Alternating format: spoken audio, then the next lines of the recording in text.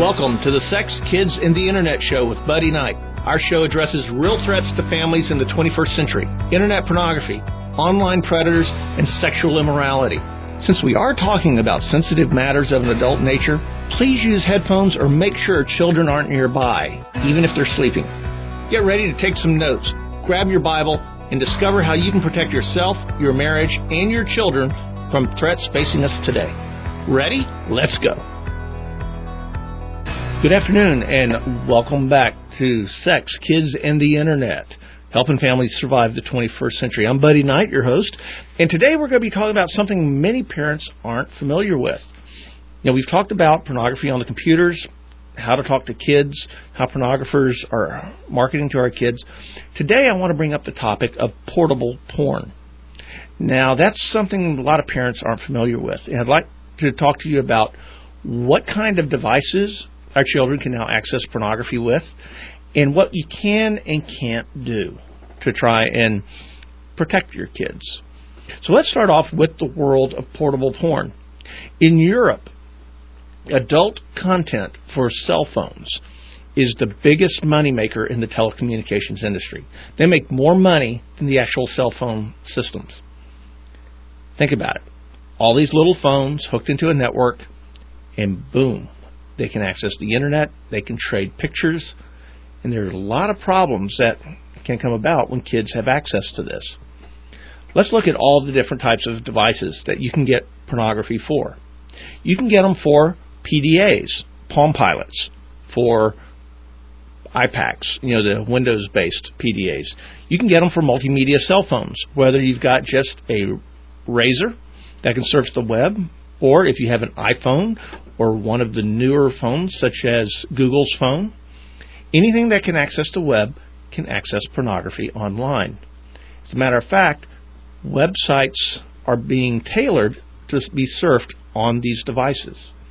And pornography is being converted from the file format the computers use to the much smaller format and lower resolution, since it's a smaller picture, for phones to use. So with memory chips and such, you can be carrying hours of pornography along with you in your phone or your iPod or your other device, like the Microsoft Zune. Another portable porn device most parents aren't aware of is the Sony PlayStation Portable, or PSP. That little gaming system is oblong, about 8 inches wide, because it has Wi-Fi capability. And if your child has one of these devices, he can do several things. One, he can hop on your wireless network, surf the internet, and go to websites designed to be surfed on that device and download pornography to the device. Or if little Johnny is talking to little Freddie, who lives 3 doors down, and they're playing, and they're sitting out back, and they've got their PlayStation Portables where they can play each other through the wireless connection, that could be a lot of fun, but not as much fun maybe as trading files, going back and forth. Maybe little Freddie's parents don't monitor what he does on the internet as closely, so he has all this good stuff that the average 10, 11, 12, 13-year-old wants to get into. So he just comes over to your house and goes straight to your son's PSP and loads it up. Or maybe you've got the PSP in your house and you don't even realize it's hooking into the internet through the Wi-Fi. It's jumping on your wireless router. So that's another way. The Nintendo DS also has some limited capability in this regard. It's not a big threat, but it is out there. But the really, really big kid on the block in the area of portable porn is Apple's iPod. Now, I'm not saying there's anything bad about the iPod itself. I have an iPod. It helps me survive soccer practice and other things like that. I can either watch TV or watch movies or listen to talk shows like this, or I can have some fun with the Doobie Brothers and other groups. But any kind of handheld multimedia device, like an iPod and like a Microsoft Zune, can record and contain any content. And when iPods first came out, they were strictly audio. But then we had the photo iPod came out, and within 1 week of the release of the photo iPod, Playboy announced a product called iBod, collections of pictures of playmates. 1 year later, we saw the video iPod come out. Within 1 week of that, websites were massively converting all their files that were intended for the computer into the special format that iPods needed. And we started seeing iPod porn sites dedicated to supporting viewing iPods for porn were just exploding. Why? Because for the first time, you had gigabytes and gigabytes and gigabytes of video in your hand that you could carry around with you to school or up in our bedroom or out behind the barn, and no one was the wiser. So, as you can tell from what we've said so far, portable porn is a problem. Now, since we're talking iTunes, and I'll talk mainly iPod since it is the market leader, but most of what I'll say applies to the Zune and other devices. But the iPod works through iTunes software. And this is an advantage we have in that if it's loaded on the iPod, it's on iTunes, on that installation. So you'll be able to look at your iTunes, look at the movies and the TV shows, see what they have. One other thing, though, is that maybe your kids like to get the iTunes gift cards, and they go to the iTunes store and buy music, TV shows. I personally am collecting several TV shows on my iPod, and there is adult content in the iTunes store. Now, it's not what I call pornography per se, unless you want to count, The Tudors, Big Love from HBO, Weeds, and those shows pornography, which they are. But it's not hardcore pornography like we're talking about, our kids accessing on the web. But there'll be adult content. There may be a podcast talking about relationships and about improving your sex life, similar to the Dr. Ruth show, only this time it's on the iPod. So you need to go into the preferences section of iTunes and set the parental controls so that your child will only access age-appropriate material. This is another reason, as we teach in our seminars, that everybody needs their own account on the computer, because the iTunes on mom's account can be set differently from the iTunes on dad's account. But you need to look at the software your children are using to load their multimedia devices, because iPods and Zunes can handle audiobooks, pictures, and video.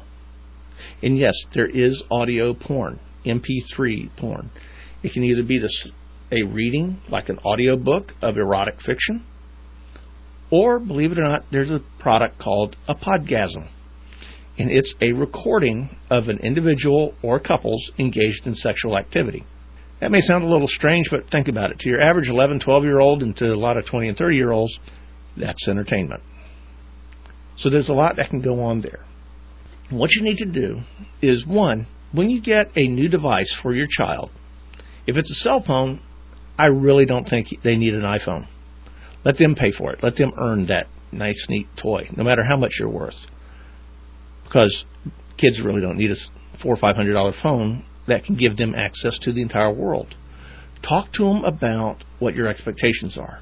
And you're going to need to look at their phone regularly and see what's on it and where they've been. The downside of all this portable porn is the filters really don't do anything for them.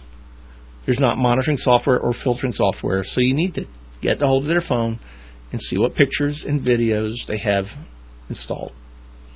Now, again, with iTunes and with some of the other music stores, there are parental preferences. However, if the music store your kids are using doesn't allow you to have parental controls protected by a password, then it's essentially useless. They're going to want to change everything back.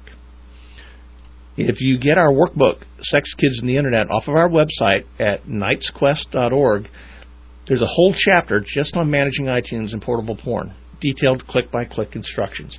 So we invite you to go there to order the workbook. The thing is, iTunes isn't the only place where you can get this material.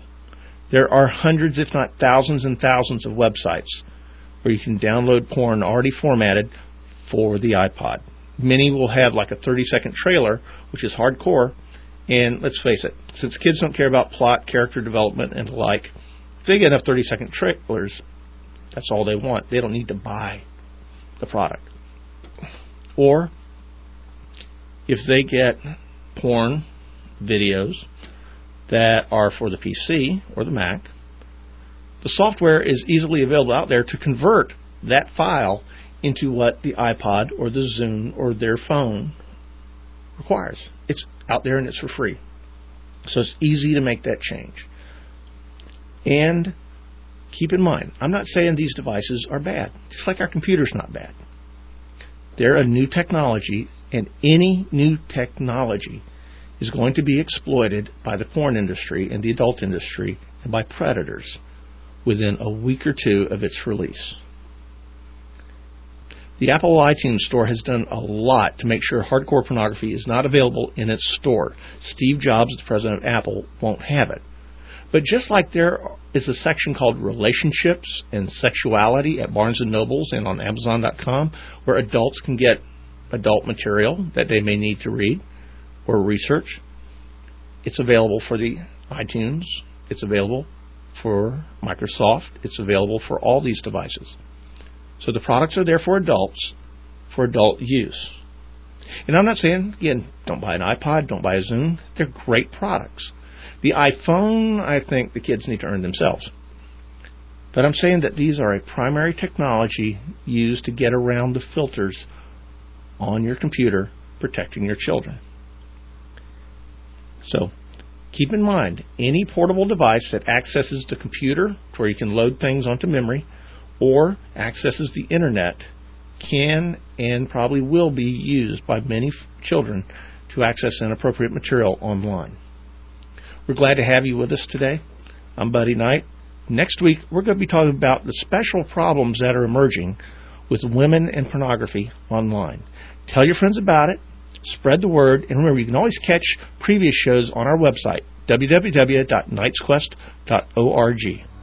Have a blessed day. And remember, this is a tough battle. Jesus has already won the war.